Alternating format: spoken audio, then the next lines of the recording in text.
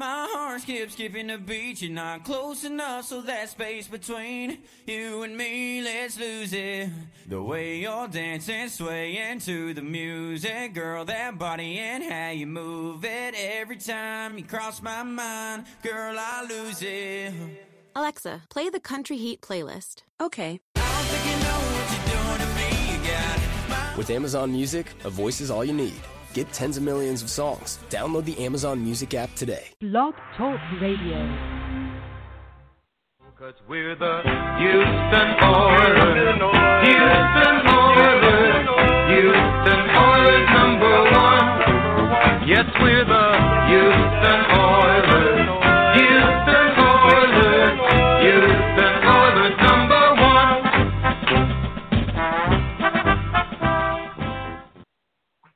Hello, everyone. You're listening to Battle Red Radio. My name is Matt Weston, and tonight I'm joined by the biggest, fattest, and youngest one of them all, BFD. Hey, how's it going?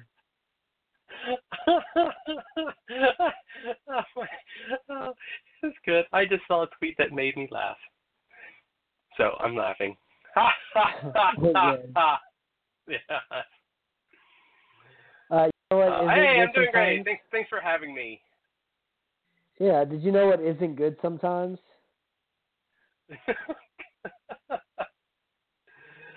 Oh, I cannot imagine.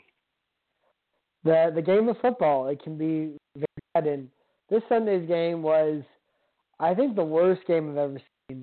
I didn't really find anything enjoyable about it. Really fun happened. And this was before the hit happened, and even after that, I couldn't really even watch anymore. Not only part of it was a hit, but part of it also just the game was just so drab and awful, and I could just feel my life ticking away watching it. And there's only one thing that really matters about this game, because the Texans are done, the 49ers are done, and that's Tom Savage hit. And I mean, if you watch the game, or if you want me to talk you through it again, he was standing in his own end zone. He's in the shotgun. He tried to throw a pass over a free rusher, and he got hit, in the upper chest, slightly below the chin. And whenever the defender came through him, his entire chest is open. There's not much he can do to kind of protect himself from that hit. He got driven to the ground. His back hit first, and the back of his head slammed in the turf. And it was similar to the type of hit he received in that Tennessee game, where he probably had a concussion, but he ended up playing that entire game, regardless of that one. And whenever he tried to get up, he slightly turned up on his left side, and he looked up at the ref, and his fingers curled up. He became really rigid. He was just shaking, and it was just completely horrendous. And eventually, I guess his body worked again, his brain worked again, and he was able to walk up to the sideline. The 49ers had a quick seat to him back out there with blood all in his mouth, and he was covered up. The Texans promptly have a 3-and-out.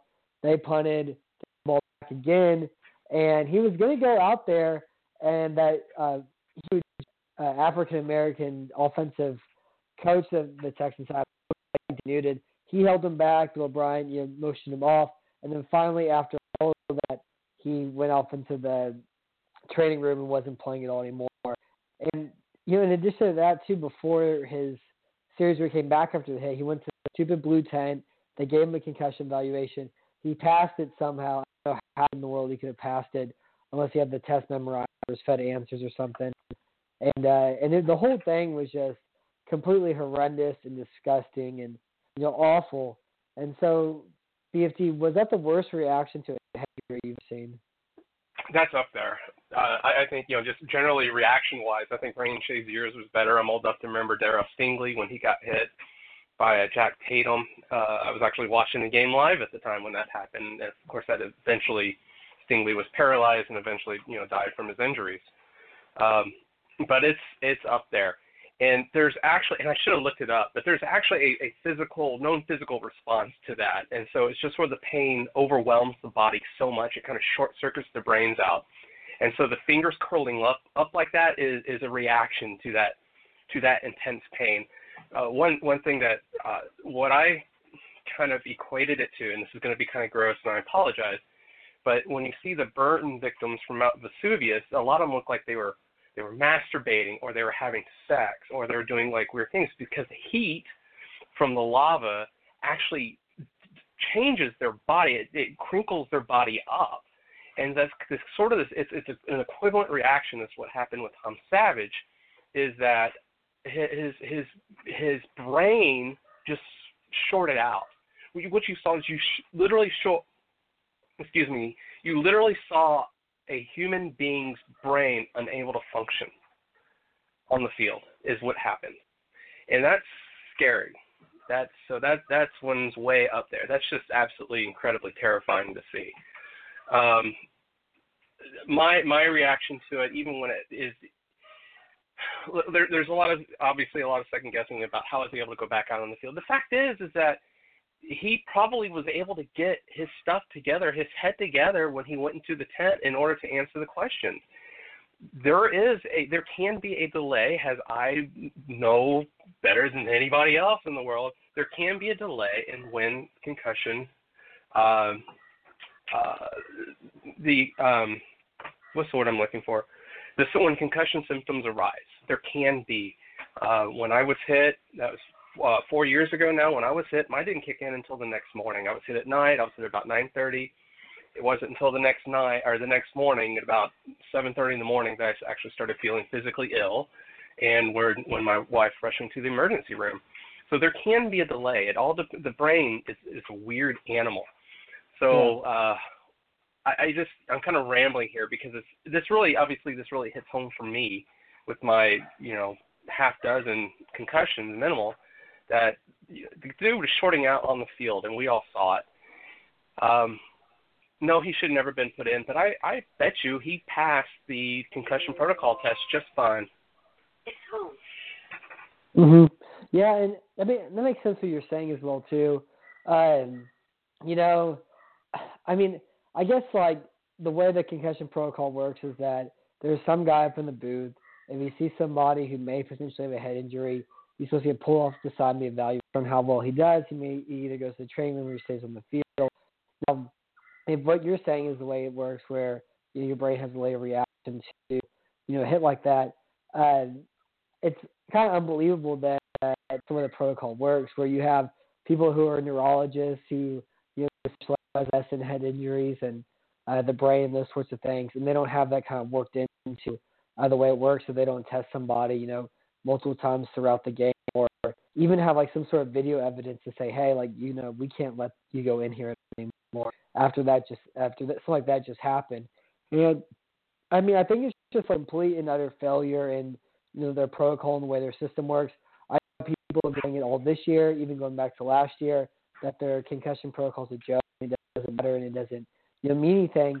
But after seeing something like this happen, and trauma that Savage went through, and his ability to come in that quickly before anything was even questioned at all, is simply unbelievable, and it was grotesque and disgusting. And hopefully this leads to some sort of changes, because I think the biggest thing with head injuries is you don't see the ramifications of it directly. You see the guy kind of slow to get up, or he's kind of fuzzy, or he has trouble moving immediately, but then he seems okay afterwards. And physically he's still there, but mentally he may not, but you can't see that. And then see actually firsthand physically, directly like this, the impact that getting him the head like that can have. I really hope that it kind of changes protocol and it's kind of a more serious endeavor, and they do a better job of diagnosing these things. Even just literally, you see something like that, and there's just that guy in the booth just say, hey, pull him from the locker room, he can't be out there anymore. Does that make sense? Yeah, it does. It's just all very tricky. I think the answer ultimately is you need to play it safe. And I bet you, what was weird was when the coach actually grabbed Tom Savage, and I don't know who that is, but I wonder if he saw something on the video, if he heard something, or somebody or people started talking about, hey, I just saw a replay and oh my God type stuff. Because that was kind of a random person to be pulling aside your quarterback and not letting him on the field, right? So it makes me wonder if that's what even got that process started. Somebody saw the tape, because they were playing that video after that happened, they started playing the video on TV, and so it just makes me wonder if somebody buzzed down and said, "Hey, we got to get Savage out of the game," somebody grab him. So that whole thing was weird. But it's, going back to, this is probably his second concussion this year, Savage's, and he has been and he's taking so many hits. And the one thing I want to stress is it's a brain. It doesn't really heal. It kind of reconnects. It forms new connections, forms new synapses. It has a certain level of self-healing. But that brain is just a bowl. Think of Jell-O in a bowl with a slight padding to it that's getting jilted around all the time. And so with all the hits that Tom Savage is taking, and it's the ones where he's hit the turf, right, where his head has hit the turf, the guy should not play another snap this year. He should be just, that's it. You're gonna relax. You're gonna have no loud noises, no sirens, and relax. And let's get you, start some brain exercises and get you healed up, kind of thing.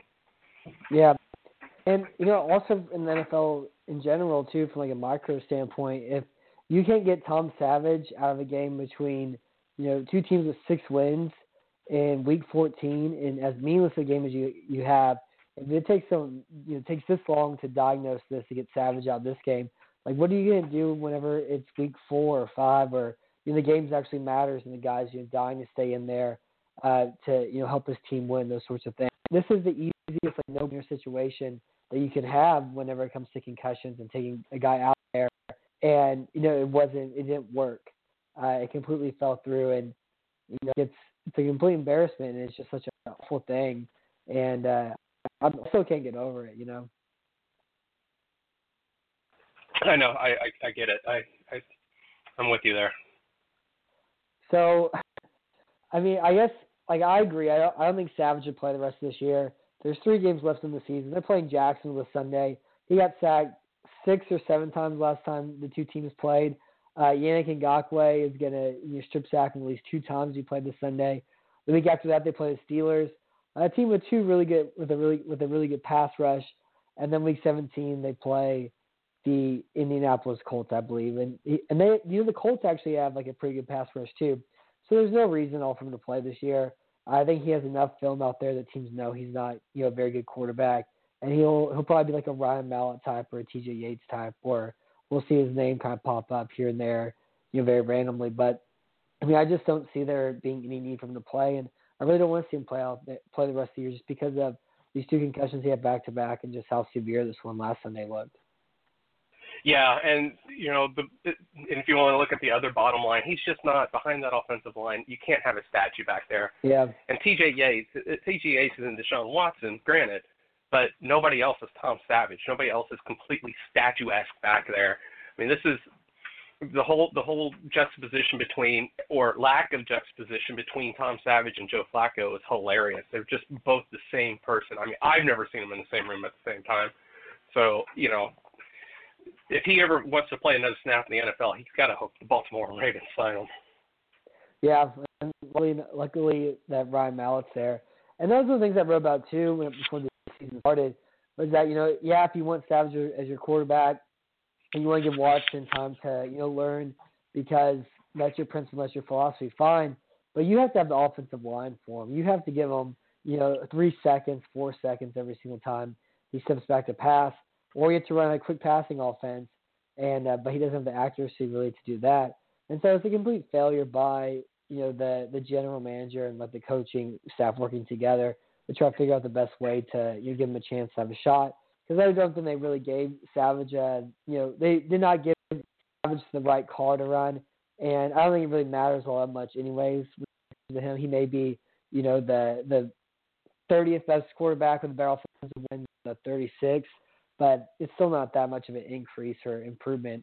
But regardless, they put him in an awful situation, and it's kind of been seen all year. The number of times he's been sacked, the risks he's taken, and things that happened this weekend as well too. Yeah. Yep. So, are you excited for TJ Yates this week? And excited to watch him probably start for the rest of the season? And that's one more thing I want to just bring up very quickly is TJ Yates came in. So the backup after TJ Yates on Sunday was Shane Leckler, right? Probably, or Braxton Miller. I mean, did we really not have the foresight to think that Tom Savage, after taking the hard hit last week or 2 weeks ago, wasn't going to be in danger and that we were actually going to throw out a punter or wide receiver or quarterback if something happened to TJ Yates. I'm really, the lack, and Rivers brought that up originally, so credit where it's due, but that's really one of those confounding things is that you've got a guy who's having issues, who gets hit a lot, who probably just had a head injury, a concussion, and you only had a second quarterback on your roster for game day. That's just bad planning. I mean, you know, I'm just never mind. I'm just, you know, it's the stupidness that seems to be a hallmark of Bill O'Brien's reign. It's just the lack of seeing beyond. Just, oh God, I just don't even know how to say this. Just planning, having a dadgum plan. Okay. So anyway, God, what was the question? It was if I'm looking forward to watching TJ Yates play. Yeah, there you go. Yes, if only for the you know, TJ Yates. I mean, how many times are we going to retire this dude's uniform? You know, it's just he's fun to watch. He's a scrappy guy. He's exactly who he is. He's not going to be anything more than that. And there's just something fun about watching Mr. 80 for 80. And there's something so much fun about watching, you know, the guy who you know started a playoff game for the Houston Texans. You know, there's at least when you see TJ Yates on the field, it at least brings even if a temporary smile to your face. He's not a disaster at quarterback. He's clearly better than Tom Savage. And it was fun watching him throw pass after pass after pass to DeAndre Hopkins until I think they started covering him with 15 people towards the end of the game. So that was a lot of fun to watch. Yes, I'm excited. It's a lot better than watching Tom Savage dry hump his way on the field. Yeah, I mean, TJ Yates is just 2011 nostalgia. And I don't know, like, it's fun, whatever. Yeah, I'm not going to be excited to watch him play, but I'm okay with it, I guess. I wish that Bengals game came kind of at this part of the year rather than it did, because that would have been the only way that it could have been any more beautiful to get them this time of year.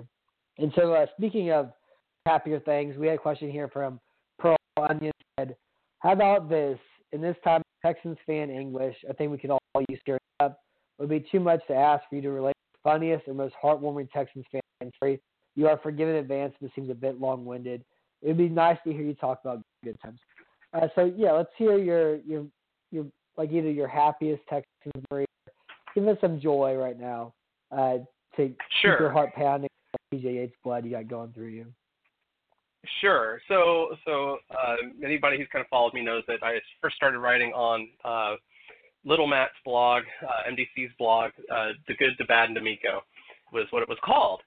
And so that's you know, we wrote for about, well, Matt started it and I joined about a year later. And about a year and a half after that, we got an email from D'Amico's lawyer basically saying, hey, you know, he doesn't really want your name on your blog. And you know, with the stuff we published, you could blame him really. So that was back when, you know, we cussed all the time and made fun of Matt Stevens and that sort of thing. So it was pretty understandable. So here's the deal. Here's the deal. Oh, God, the Matt Stevens thing. His wife ex-wife got so upset. She was threatening us. It was awesome. Thank you for that, MDC. So anyway, D'Amico's lawyer, however, does what a good lawyer does and say, hey, look, I can't force you to change it, but I tell you what, I will give you a couple of signed D'Amico Run footballs if you do this. And we're like, damn, okay. And so, but what we decided to do is Matt kept one. Cool. I think he gave us 3 total. We auctioned off the other 2, and we raised some money for, can't remember the name of the charity, but it was a Houston youth-based charity. And it was, you know, it's like $400 or $500 that we raised for him. And it was just, you know, we took that, okay, Ryan doesn't want his name on our blog. Get it, fine. We're not going to mess with the lawyer. It's just not worth it, and he's probably right anyway. And we turned it into something good as a group. Like the 4 of us turned it into something good. So that always brings a smile to my face. You know, Battle Red Blog has done charity drives and has raised thousands of dollars over the course of its career. You know, I feel like and I think it's us. I think it's Tim and it's Matt, and I hope I have some influence on that. We've actually been able to do a lot of good over the 12 years that I've been blogging. We've raised money for people. We've helped people. We helped some of the Hurricane Harvey victims. We sold T-shirt fundraisers that helped Hurricane Harvey victims. We have done some really cool stuff over the years. And so I don't know if that's really sports related, but that's what we can do as a community, is that we can do things to help each other and help those who are less fortunate than us.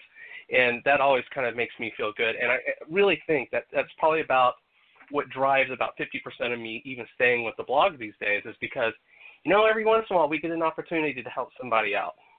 And we do. And we held one fundraiser in about 2010 and raised thousands of dollars for a kid who was born with some issues. So we've done good, and it feels good, and so that makes me smile. And that was long-winded. Matt? Yeah. I know what you're saying. I mean, I guess, we all have a collective, thing in common, that we like this bad football team, and through that vessel, we've, kind of traveled around through time and have done different things like that. And I guess the biggest thing, since I'm not from that area, I'm from San Antonio, I kind of, I stepped back and just said whatever Tim and we're all for, and donate some money and that sort of thing for that one person specifically, and also through some of the drives that they had available as well. But I didn't do anything specifically with that. But the T-shirt was cool. A lot of people bought it, and I know it raised a couple of $100. And I didn't know that story about the good, the bad D'Amico blog, but that was cool as well too. I guess whenever I think about it, or I guess not whenever I think about it, but whenever I was thinking about the question, as soon as I read it, the first thing that popped in my mind was the first playoff game of all time against the Cincinnati Bengals. It was cold, it was gray, it was kind of drizzly, and it was also Christmas break, and I was still in school at the time. And so I went up to my old lake house on my dad's side of the family that they ended up selling, a few years back or so, but we still had it. And I really was the only person who ever used it all. So I'm there with a bunch of friends, and the weather is terrible, so there was really nothing for us to do at all. There was no cable in that house. The plumbing barely worked, but we just kind of hung out inside with each other and played board games and whatever. The things that college kids do. And that game was that same weekend, and I didn't have a TV to watch it. It was before you could stream games online on your phone like you can now. So I went, I guess, about 3 minutes from the house to Mr. Guy's Pizza in Kingsland, Texas, right next to HEB. And before the game started, we were out in the parking lot throwing the football around, getting really excited. I was yelling a lot and throwing the ball where there's cars driving around. The manager of Mr. Gaddy's comes out, and she yells at us. She said, "You can't do that in this parking lot. You're going to get hit by a car or whatever." I go, "Don't worry, ma'am. We're professionals. It's okay." And then she just threw her hands up in the air, went inside. We were able to carry on what we were doing. And then so we did that for about an hour or so. And then we went inside the Mr. Gaddy's. They didn't have all-you-can-eat pizza, sadly, so I had all-you-can-eat salad. And we watched the Texans play on one of those giant, monolith TVs it just sits on that huge stand. And we watched the Texans, beat the Bengals. And, I'll never forget that day and watching that team play and watching that first playoff win. After it was the one thing I wanted to see since the team came into existence in 2002. So I don't know. I mean, there's tons of other happy things and things I've enjoyed, but that's the one that really stuck out to me immediately whenever I read the question. Cool story, bro. Yeah. So let's get back to the bad stuff, because that's what we're here for. In addition to the Tom Savage calamity, there was another off-topic story. Bill O'Brien's currently coaching a 4-8 football team, and he is on the second to last year of his deal. He has a one-year contract. He has a contract that goes into next year, but you rarely see coaches coach in their contract year. They're usually extended or fired before then. And so there's still rumors going around, and they kind of came up to light based on what Mike Lombardi said and Mike Meltzer retweeted, that there's still arguing going on in the front office between the coaching staff and, of course, the front office. And recently Deshaun Watson took to Twitter to say he wants Bill O'Brien to be his head coach. Now, do you think there's anything to do with this bickering? And do you think Bill O'Brien's going to be the head coach of this team in 2018 and beyond? Do I think there's something to this? I think the answer is yes, because I think it's pretty clear that there's a lot of ego, and we've talked about this quite a bit. There's a lot of ego involved between Rick Smith and Bill O'Brien. Here's what I want to know. Ultimately, here's what I want to know is who the heck has been responsible for some of these personnel decisions? Whether it's who we're drafting, because this team has, as I pointed out in our our incompletions post, this team has something like 13 positions that need to be addressed. 13. I mean, the majority of the starting spots on this team have a major issue with them at this point in time. And we don't know what's going to happen with J.J. Watt. We don't know how he's going to come back, or Whitney Merciless, or any of these guys. So the assumption is they're going to be fine. So who is responsible for the offensive line? Who is responsible for the secondary? Who is responsible for the fact that the wide receivers we seem to get that aren't DeAndre Hopkins pretty much kind of suck?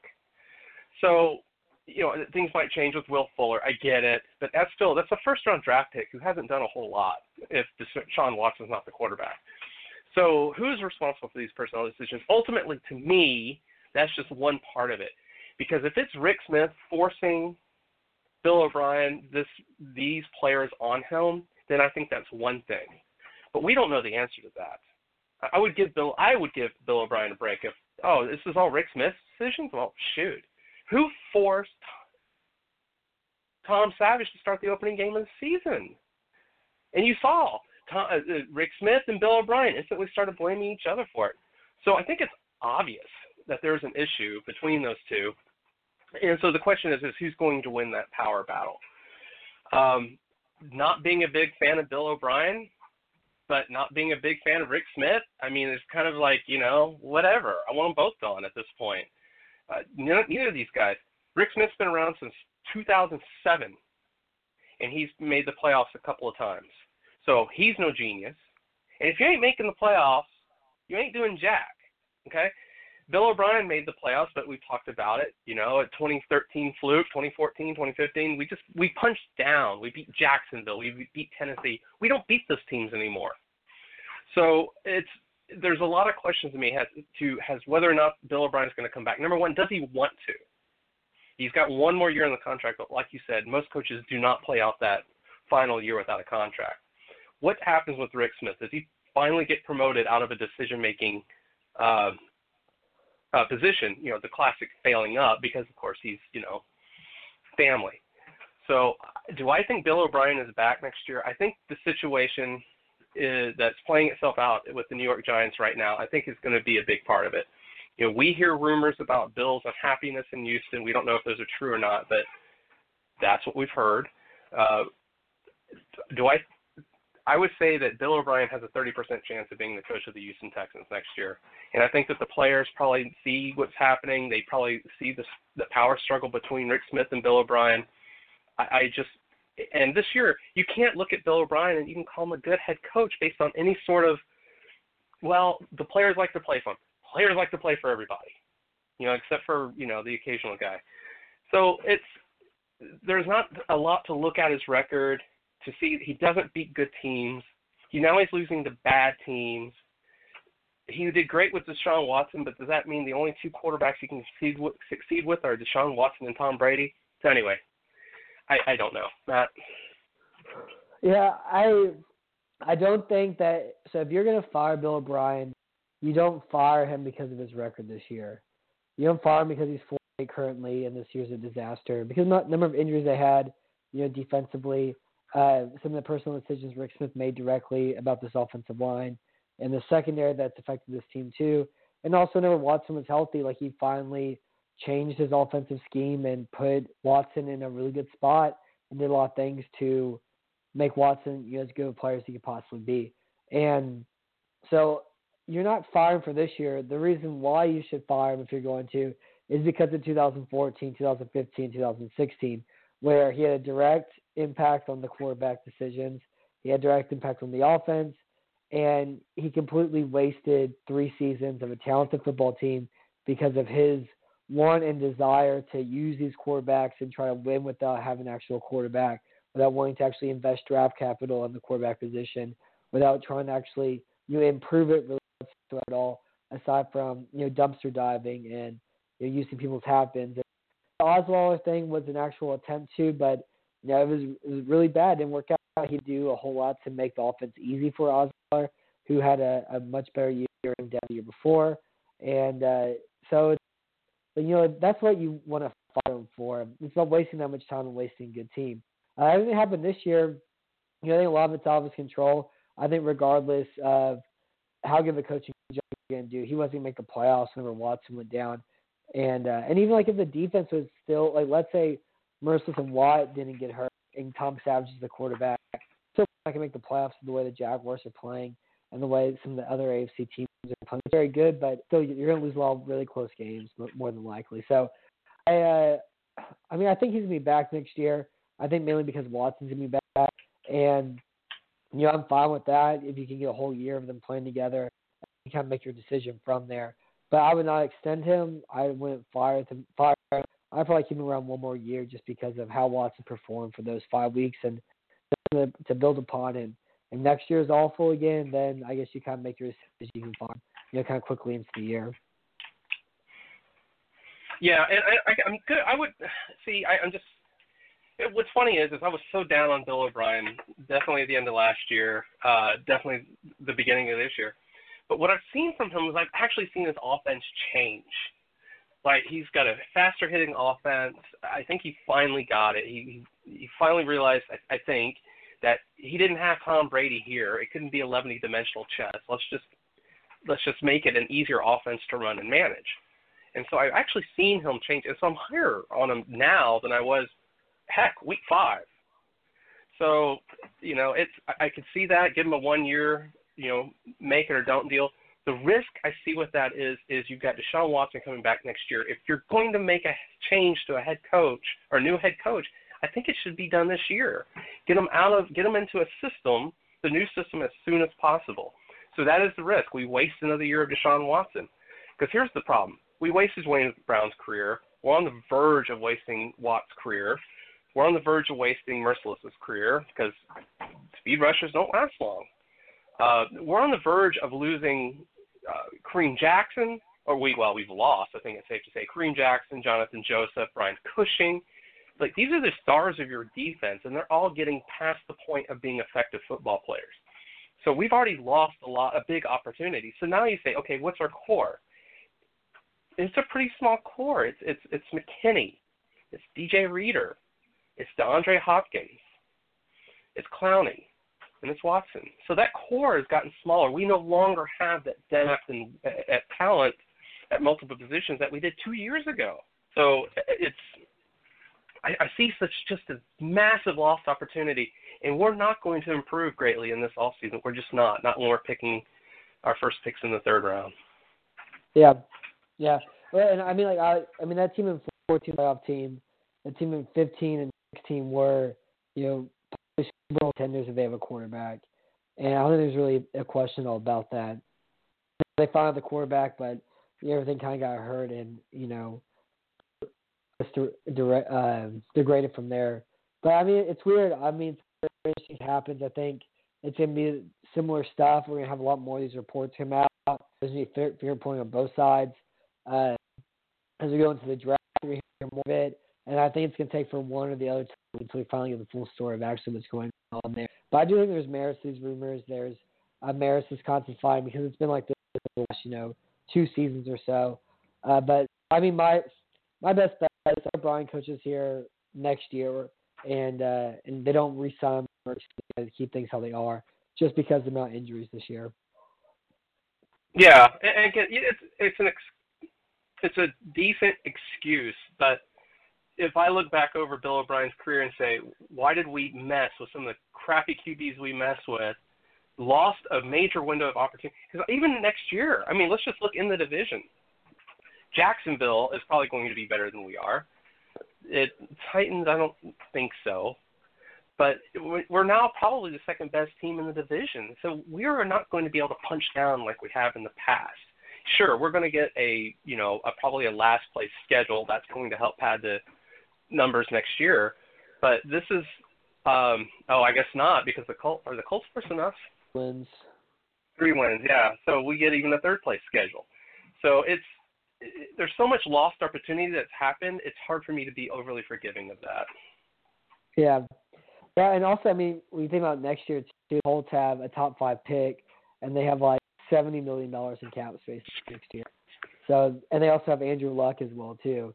So I think, looking next year, the Texans are, well, I mean, if you include Watson, but they're not really better, I think, than Tennessee or Indy going into next year. I think Jacksonville's the best team, right now, too. So, I don't know. It's weird. It's kind of weird how this whole thing worked out, but I'll never fully enjoy Bill O'Brien as the head coach of the Texans just because of the amount of time and life he wasted from 2014 to 2016 with his quarterback decisions and with his hard-headedness. Yeah. So on the inverse, let's be happy again. Let's go to the other side of the Venn diagram. Let's talk about some things that you enjoyed this game. So what did you actually like about Sunday's game between the Texans and the 49ers? I actually thought it was a good game. I thought this was a pretty entertaining game. It wasn't the best football in the world, but watching DeAndre Hopkins light it up was a blast. Watching Clowney eating souls out on the field was fun. And it was a decent, 26-16, and it was close until like the very end. So to me, it was a fun game. It was an entertaining game. And, after kind of the debacle of 2013, especially late in the season, when it was just miserable, and then the games against the Rams, this was at least fun, at least entertaining. Matt? I mean, after the Savage hit, I really couldn't find any joy at all in it. I just couldn't. I just really was so bored. I had also like living here in San Antonio. The Cowboys were on Fox, so I had to stream off my computer, and I had Carolina and Minnesota on. And also, I kind of lost interest in the game because of the hit, and also I had the sound on my computer, so that I knew whenever I looked down, stop watching the Carolina game. And then Mark Schlereth he is the worst. He is not funny. He's not charming. He's annoying. He loves to hear himself talk. He babbles. He's a buffoon. He's completely just unlistenable, and like I couldn't take him at all anymore. And so I ended up muting the computer and turning on and listening to Romo and the Panthers. And then once that happened, I kind of lost track of this game as it was occurring because you did have Mark let me know when the play was about to start. But yeah, I could not take listening to Mark Slayer say, elite throw of the football. If I heard it one more time, I was gonna, I don't know, I wasn't gonna do anything. I just couldn't take it anymore. I think my favorite thing that was said during the game was that something to the effect of Bill O'Brien being such an offensive genius. Schlereth he said that, it and multiple times. It's like, what are you paying attention to? He has been trash except for when Deshaun Watson was throwing the ball all over the field.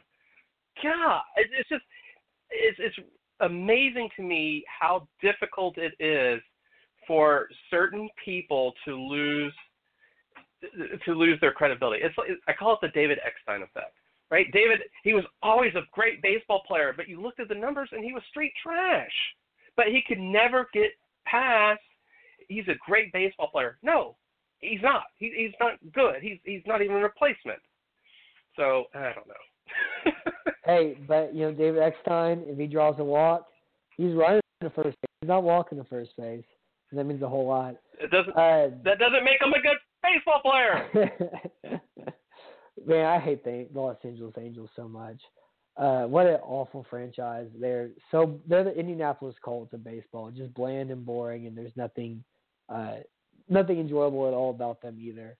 Yeah, I hate that team. But what else did I like? I like DeForest Buckner's wingspan because it's a condor. Like, I mean, like it's like he has wings growing out of his back whenever he spreads his arms across.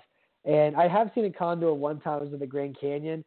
And when he blocked out the sun, I was like, what was that? I looked at the condor flying over, and that was spectacular. And that's what I think of whenever I watch DeForest Buckner, play football around the house ever. And, he was spectacular in this game. Yeah, what a fun dude to watch. And Reuben Foster as well. Just two really, really fun guys to watch play foosball. Yeah. And Eli Harold, he was also fun. He was doing stuff out there. Sorry? I liked Earl Mitchell's 2-yard loss on that 4th-and-1 play call or 3rd-and-1 play call, where Nick Martin, he just completely does the jab inside, goes around on the outside, and on a slow developing, A. Bryan completely snuffs it out. I like that play. That was a good play. That's Bill O'Brien's offensive genius in a nutshell. That 4th and short that got blown up for the loss. That is Bill O'Brien's offensive genius. A slow developing semi-draw play. That's fantastic use of your weapons, man. Yeah, that was spectacular. It's kind of using Tyler Ervin on 4th and 1 to try to beat the Raiders in 2016, but in a less egregious way. I really like watching DeAndre Hopkins catch football passes. He had 7 spectacular catches in this game, and I also found it really funny whenever he fumbled that ball by carrying it out there with one hand. And I believe it was Mark Schlereth, giving it to him, saying, hey, you have to carry that ball with 2 hands, this, that, and the other thing. And so that was cool to see Hopkins actually finally fumble after carrying the ball around with one hand like that the entire year. Yeah, but a lot of guys hold the ball with one hand. It was helmet through the ball. Almost everybody fumbles that. Yeah, but I guess it's like he's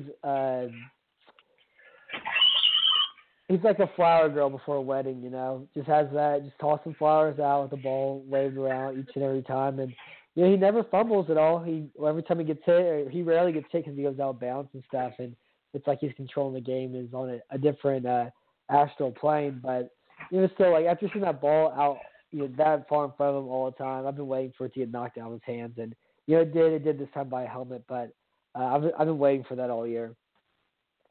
Yeah, who else used to have that reputation, carrying the ball like it was a loaf of bread, was Earl Campbell. Oh, really? Yep. Deion Sanders, too. Yep. He did that well. Yeah, but Deion Sanders was a defensive back. Well, except when he was returning. But he was a defensive back, so he wasn't doing it all the time. Earl did it all the time. It was crazy. Yeah, I didn't know that about Earl. Is there anything else you like from this game? Nah. Yeah, I don't have any either. It was my least favorite Texans game I've ever seen. Do you think Jeff Allen can play left tackle in the NFL? I'm starting to really wonder. He is not bad out there. I would love to hear. I'm going to shut up. I just want to hear you talk about him a little bit. He's been much better than I thought he was going to be at left tackle. I thought he was going to be completely worthless and incompetent, and he moves a lot better than I thought he was going to. And last weekend against Tennessee, he was up against 2 good edge rushers, and Morgan and Rakpo, and he held his own the entire game. So after watching him play guard for the last 2 years, and him just one of the worst guards I've ever seen, where he's just lazy, not bringing things into the punch, not able to get to hip and be able to work with either of his teammates, his inability to get to the second level, help on the first level. There's not a block he could make at guard the last 2 years. And so for the way he played at left tackle, you don't want to play guard ever again. So I'm for next year if the tackle market is completely extraneous. If Julian Davenport, or I'd be fine with a Jeff Allen versus Julian Davenport tackle matchup next year. And I'd also be fine with Jeff Allen getting cut and fine. But he's interesting there. He's been a lot better at left tackle than guard, and I guess how he performs these next 3 weeks is something to look out for as well too. Yeah, it's definitely worth trotting him back out there every game for the rest of the season. Let them try out for that.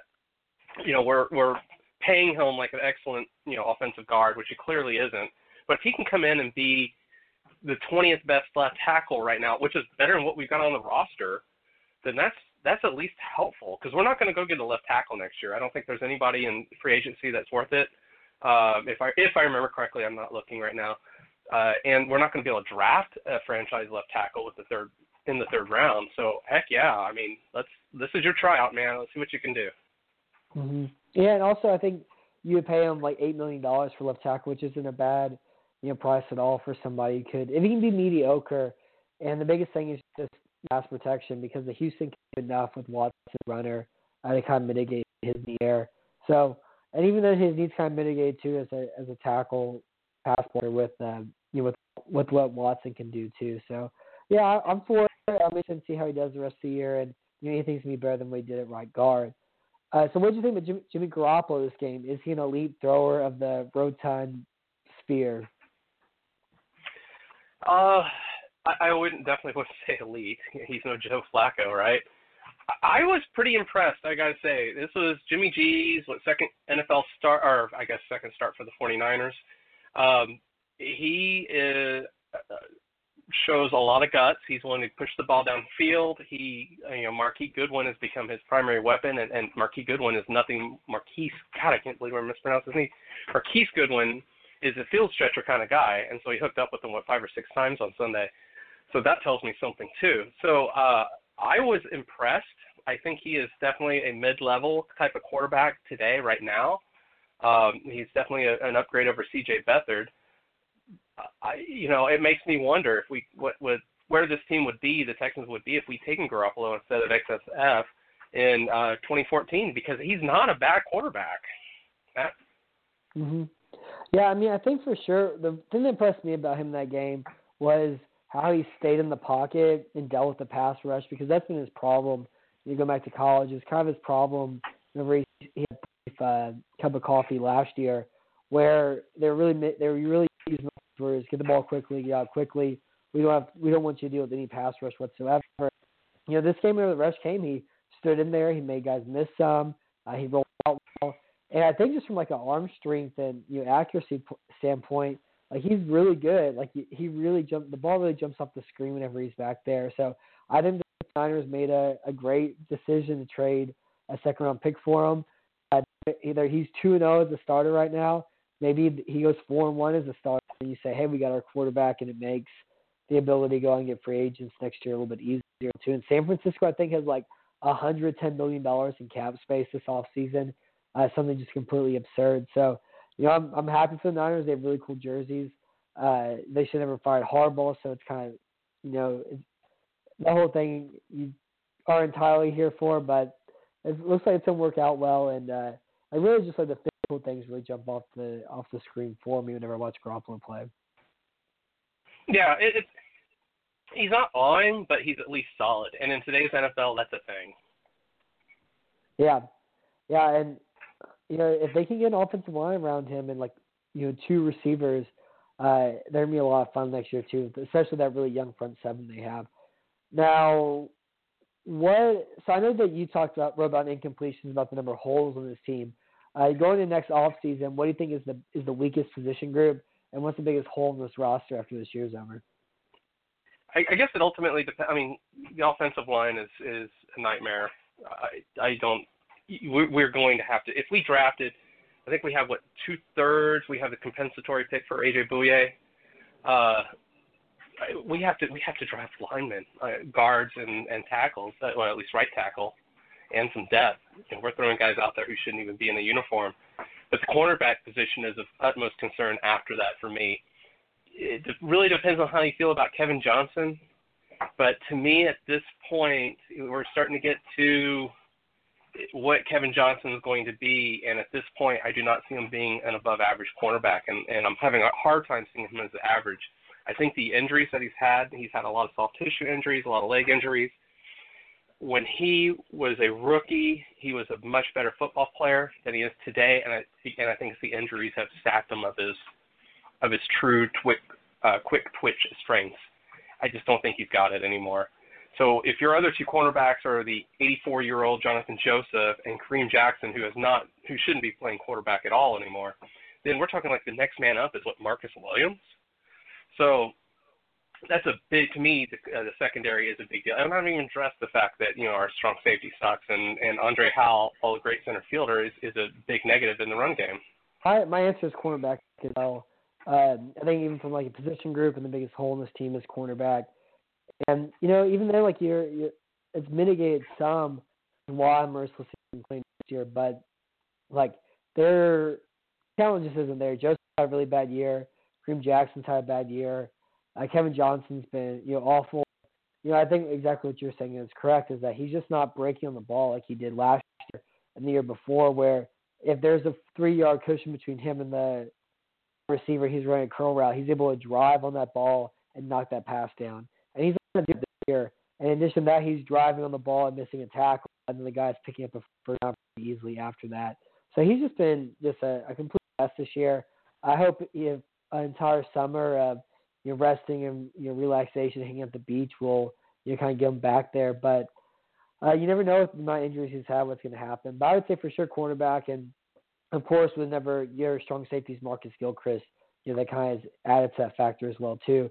So I mean the pass rush would be one of the greatest pass rush on time on paper. But again, you're having to deal with injuries from Watt and then Merciless, and then Hope Clowney doesn't get injured too, and you never know about this thing. I think for sure the secondary is one of the worst in the NFL, and that's been the biggest problem for this defense, is to be downfield and it's a direct impact on them. So yeah, I think it's secondary is the biggest problem they have moving forward into next year. Yeah, and the way to look at it is like this too now. So that's all three cornerback positions, and yes, there's three cornerbacks to a team, and there's no fullback. Fullbacks are not people. And then there's 4 of the offensive 4 out of the 5 offensive line positions. That's 7 positions that need to be immediately addressed, just right there. This is why I feel like we're now getting on the other side of this team's window. I felt like this, and I said it before the season started, 2017 was our window. That's why we needed to put Deshaun Watson out there starting game 1. Is you're not going to want Tom Savage. It was obvious. And then, of course, everybody started getting hurt after that. I feel like I feel like we've lost the window that we had from 2014 to 2017. Yeah. I think you really made a good point in completions too. And what you're saying is that there's a lot of holes in this roster next year. And the thing about this team now that's kind of changed is that there's a lot of really top-heavy talent, so they can do specific things really well, and they're going to have to be able to stay healthy and kind of mitigate it. But if they have they're going to have $7 million in cap space next year to kind of fill things out, since they won't be able to in the draft. So, March is going to be a lot of fun, like spring break, while everybody's out South Padre. All us adults, working, are going to be really enjoying the fireworks going on during free agency this year. Now, this is a cry for help I have right now. I'm tired of this. My heart's been broken too many times. I was so excited for the AFC South Championship last year. And this year, the Titans are now 1 game behind the Jaguars. They have a tiebreaker over them, so we go to Week 17 where, the Titans are, 10-5, and Jacksonville is 11-10, or 11-6. I'm very stupid. 11-4. Then the Titans, when they win the AFC South, and we actually have an AFC South title game. The problem is that the Titans lost to the Cardinals this week because they can only muster up 1 touchdown that game. And they play San Francisco this weekend, but they have the Rams the weekend after. The Jaguars are playing the Texans this Sunday, the 49ers next Sunday, and then they get Tennessee Week 17. So, talk me off the ledge here. Are we going to get the AFC South Championship this year? No. No. Damn it. I think the AFC. I think right now, even with the Patriots losing, I think the AFC has to go through New England, and I think it's going to be the Jaguars and the Patriots that are playing for that. I think the Jaguars can stop anybody right now with that defense. They can. It does not matter. They can stop anybody. That defense is that good. So that's what I think is going to wind up. So no, man, you're not going to get your AFCS championship game in Nashville.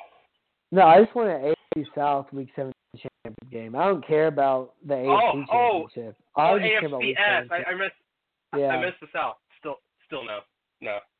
Jacksonville will have wrapped it up. I'm so upset about that Cardinals game this week. It's just amazing just how dumb the Titans offense is, and how they're just doing the same thing over and over again and it doesn't work, and how they don't game plan off their opponents at all. And Delaney Walker is the only player on the entire team having fun. On offensive wise, Walker's the only guy on that team having fun at all and enjoying playing. And Mariota's missing high, and their offense is run the ball up the middle twice, third down, spread it out, and throw an incompletion or interception. And I hate it. It was pretty set up, and they blew it, and they ruined it. So I don't know. My entire year is over. So this weekend, the Texans are playing the AFC South leading Jacksonville Jaguars, who could possibly get a 2 seed in the playoffs. the Texans should have franchise tagged A.J. Boye. This decision was worse. The decision not to franchise tag him, Ed Reed over Glover Quinn, or Jeff Allen over Brandon Brooks.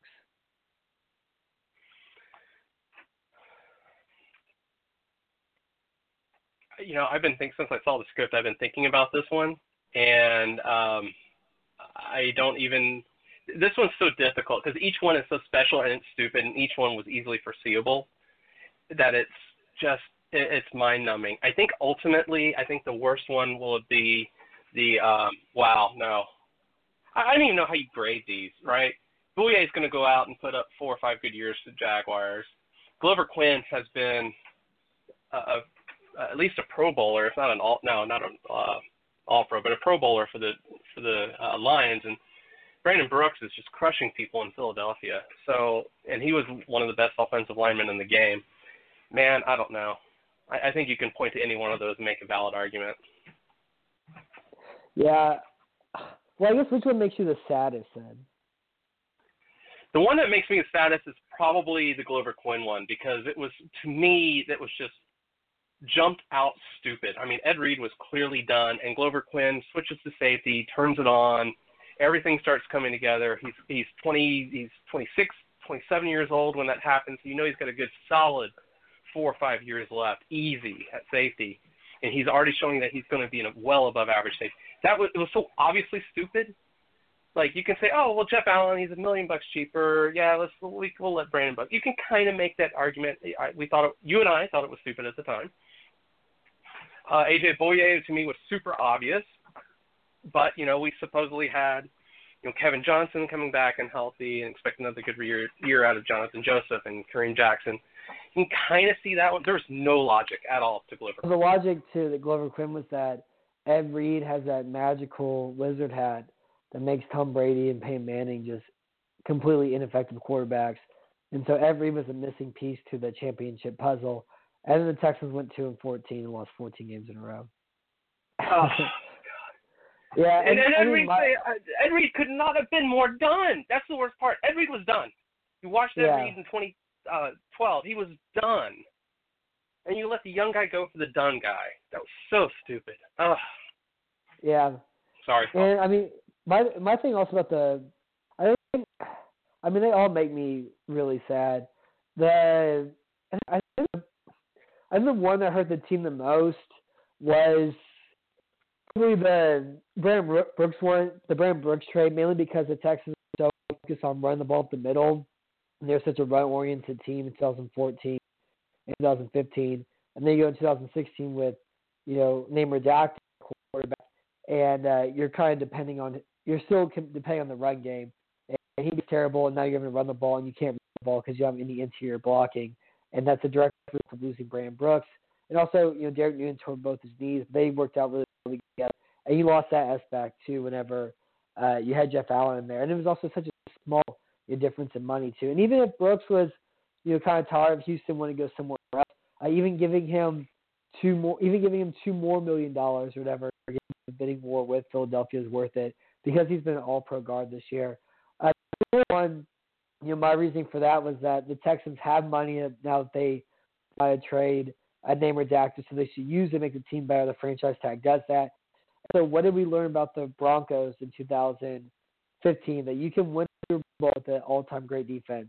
We learned that about no matter how bad your quarterback is, even an all-time great defense, you can win a Super Bowl.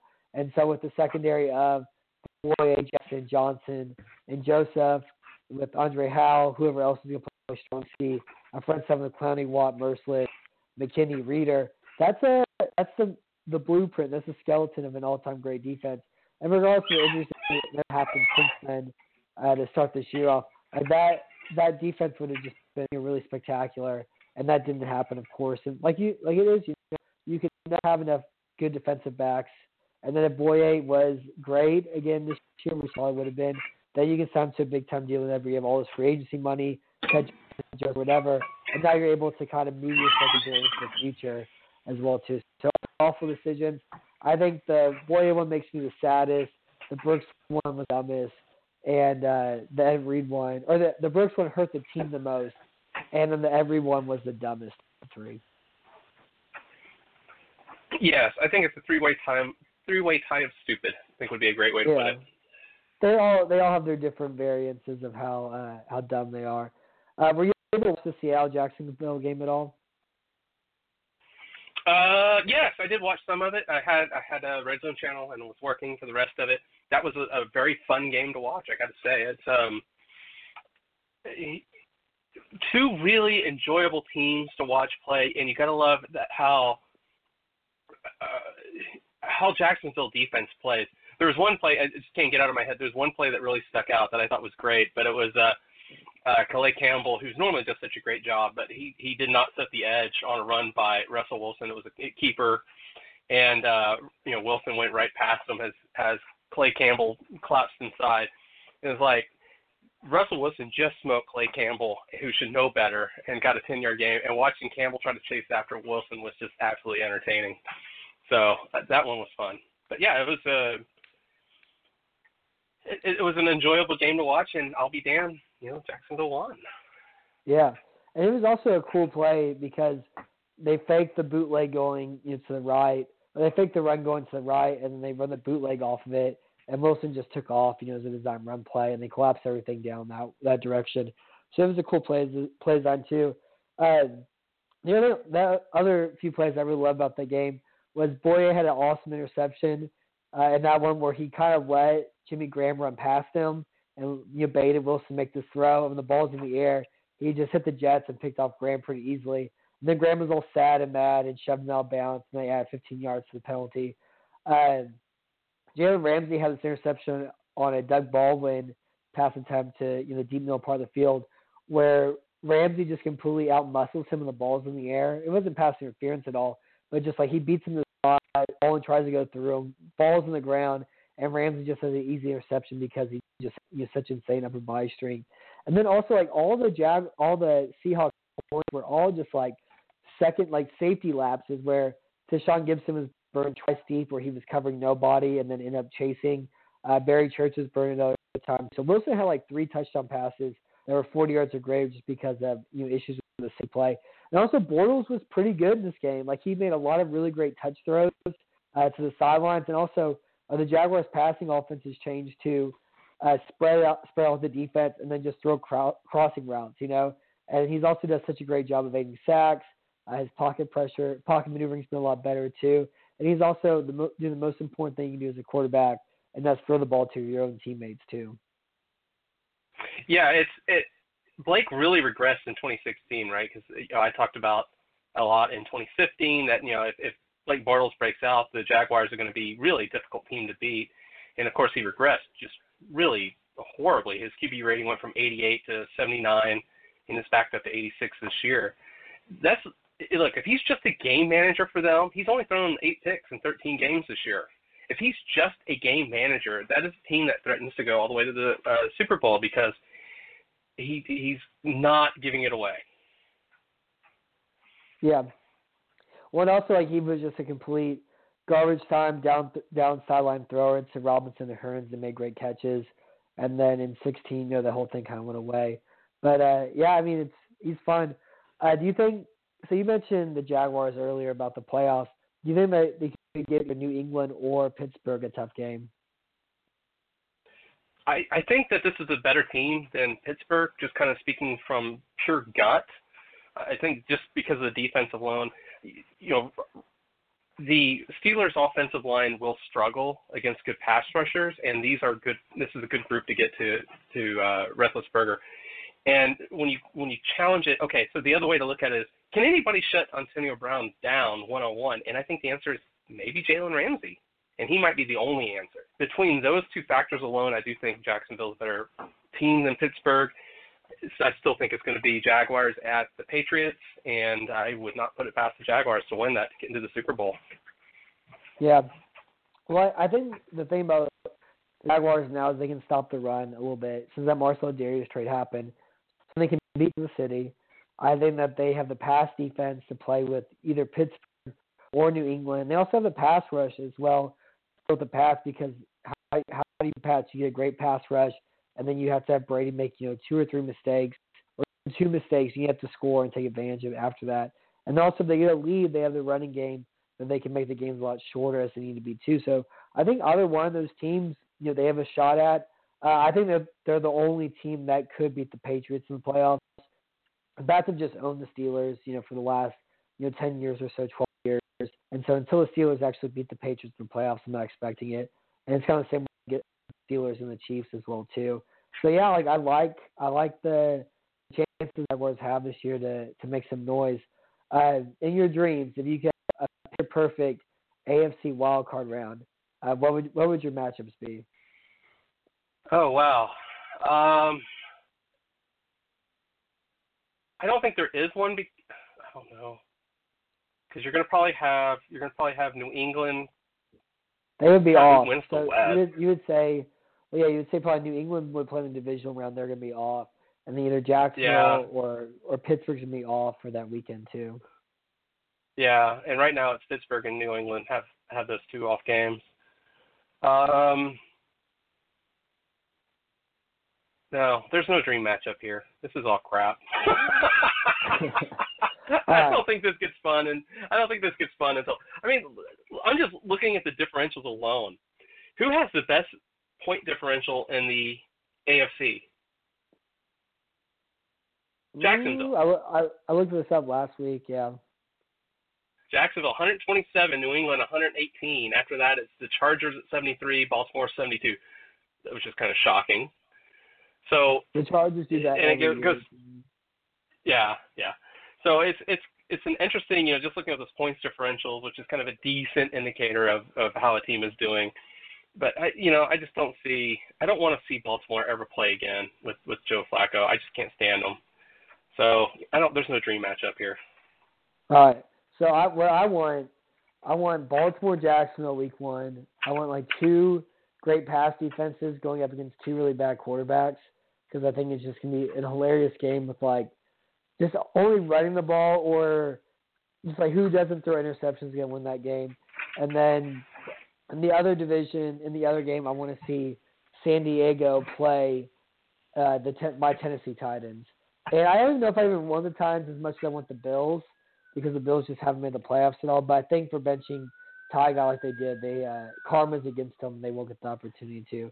But I would love to see Chargers and tighten up in a various way, mainly because I want to see Phillip Rivers in the second round of the playoffs. I think the Titans are given the easiest opportunity to get there. So yeah, I want Baltimore, Jacksonville, and I want San Diego, Tennessee in the wild card round of the AFC. Sounds good. Yeah. So going back to this actual game, is there anything that you're going to be specifically watching for whenever Houston plays Jacksonville? No, I'm just going to lust after guys like A.J. Bouye and Calais Campbell and the rest. I'm just going to lust after these guys because they're going to, against our defensive line, they're just going to have a good old time. I just hope T.J. Yates survives, kind of thing. I hope we've got another quarterback on the roster. It's going to be a good team to watch. Defensively, I enjoy defensive football. That's about it. It doesn't get much deeper than that. Yeah, and I'm not going to watch this game live and be driving back from Memphis with a bunch of Waffle House in my belly and just with one eye open. I'll listen to it on the radio maybe, but I won't be able to watch it live. Whenever I watch the condensed version, I can let it pass over me like a warm bath, because it's really a time we talked about before. Watching Clowney, McKinney, Hopkins, etc. There's really not a lot here. It's going to be one good team against one bad team. I think it's getting closer in a way just because the Texans can stop the run. And if they don't turn the ball over and they stop the run like they usually do, it's going to be hard to get Jacksonville some points. So I think it's going to be closer in the first half, and Jackson will kind of break away in the second half. What's your prediction for this game? I don't think this one's going to be close. I think this is going to be something along the lines of 38-9 kind of thing. We're not going to have success against Jacksonville in any way, shape, or form. The Jalen Ramsey gives DeAndre Hopkins fits. He's the only guy who can be as physical as Hopkins can, and he's got a year more under his belt to be smarter than he was when he got pretty torched last year. I don't see us putting up any points, and I don't see us stopping the Jaguars' offense. And I see at least one defensive touchdown by Jacksonville. I think it's going to be a pretty ugly game. Yeah, and actually that's what I'm going to watch for whenever I watch this game is Hopkins versus Ramsey because the memes are hilarious, the online bickering, all the Jaguars saying, DeAndre Hopkins, say hello to your father, Jalen Ramsey is hilarious. And like the Jacksonville Jaguars players taking off with it and kind of the Instagram feuds that have kind of come from as well too are really hysterical. So that's what I'm watching. That's really what I'm watching for is Hopkins versus Ramsey whenever I watch the game. But I do think it's been fairly close in the first half. Like I said, Houston can stop the run. The Jaguars really depend on them offensively. And so I have Jacksonville, kind of pulling away a little bit later on. I'm winning 27-10. And also last year, this played about the same time because I was running back from Memphis as well too. And that was the game when Name Redacted got benched and Savage came in and led the way for a Texans win. And I don't think it's going to happen this week, but maybe something crazy and fun happens this weekend somehow. Yeah, I think crazy and fun would be, like a flea flicker. I think that'd be crazy and fun. I'd take that. Or we may see a Jalen Ramsey, DeAndre Hopkins fist fight in this game. Yeah. Yeah, that'd be fun. Could be possible. Yeah. Yeah. So, you have anything else you want to add at all tonight, or is that all you got? Oh, that's all I got. I'm tired. Yeah. Well, thanks for being on tonight, BFD. Thank you, everybody, for listening live. Thank you for the question. Pearl, you're such a doll. We'll be back on live again next week at 7 p.m. Central, where we will review the Texans-Jaguars game. In addition to that, we'll preview their upcoming Sunday game against the Pittsburgh Steelers. And another game doesn't matter for Houston. And it doesn't matter for Pittsburgh. They're going to completely trounce them, so it won't end up mattering anyways. But thank you for listening live. Everybody listen live. Tell your friends and family about the show. Whenever you're film next week, whenever your Christmas plans, whenever you're shopping this weekend, it should be a very nice thing to listen to. I assume that you are listening to because you're at the very end. But anyways, my name is Matt West. Thank you for listening to About Radio, and thank you for being on tonight, BFT. Well.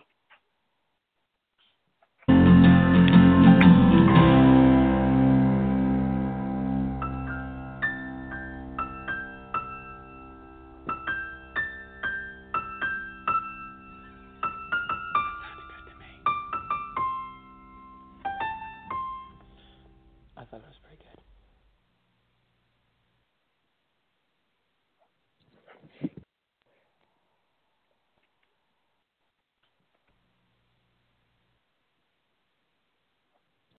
Hey sports fans, football season's here and it's time to get in on the action with MyBookie. MyBookie is the industry-leading sports betting website that offers real Vegas odds on football, baseball, and all your favorite sporting events. You can take a side, the total, or even fantasy points props. MyBookie lets you bet online and win big. Did the game already kick off? Don't sweat it. MyBookie has in-game live betting on every major league and event, even esports. There's no better time to join MyBookie than today. Go to MyBookie to open an account and start winning. Use promo code CHAMPION when you register for your account and get a 100% sign-up bonus up to $1,000 on your first deposit. Bet today. Visit MyBookie's website or call 844-866-2387.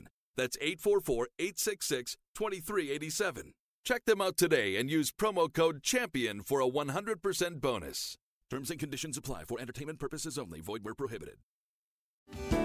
Hello, I'm Spencer Hall from SB Nation, and I want to tell you about my new show, It Seemed Smart.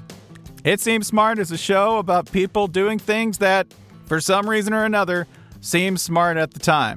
Those things might include doing a little cocaine and driving a bike up a mountain. Or, I don't know, maybe racing 100 miles per hour across the country in the middle of the night with no one's permission. Or even stealing a bat from an umpire's room in a Major League Baseball park. Check it out, and if you like it, tell a friend. I'm Spencer Hall. Don't do anything smart.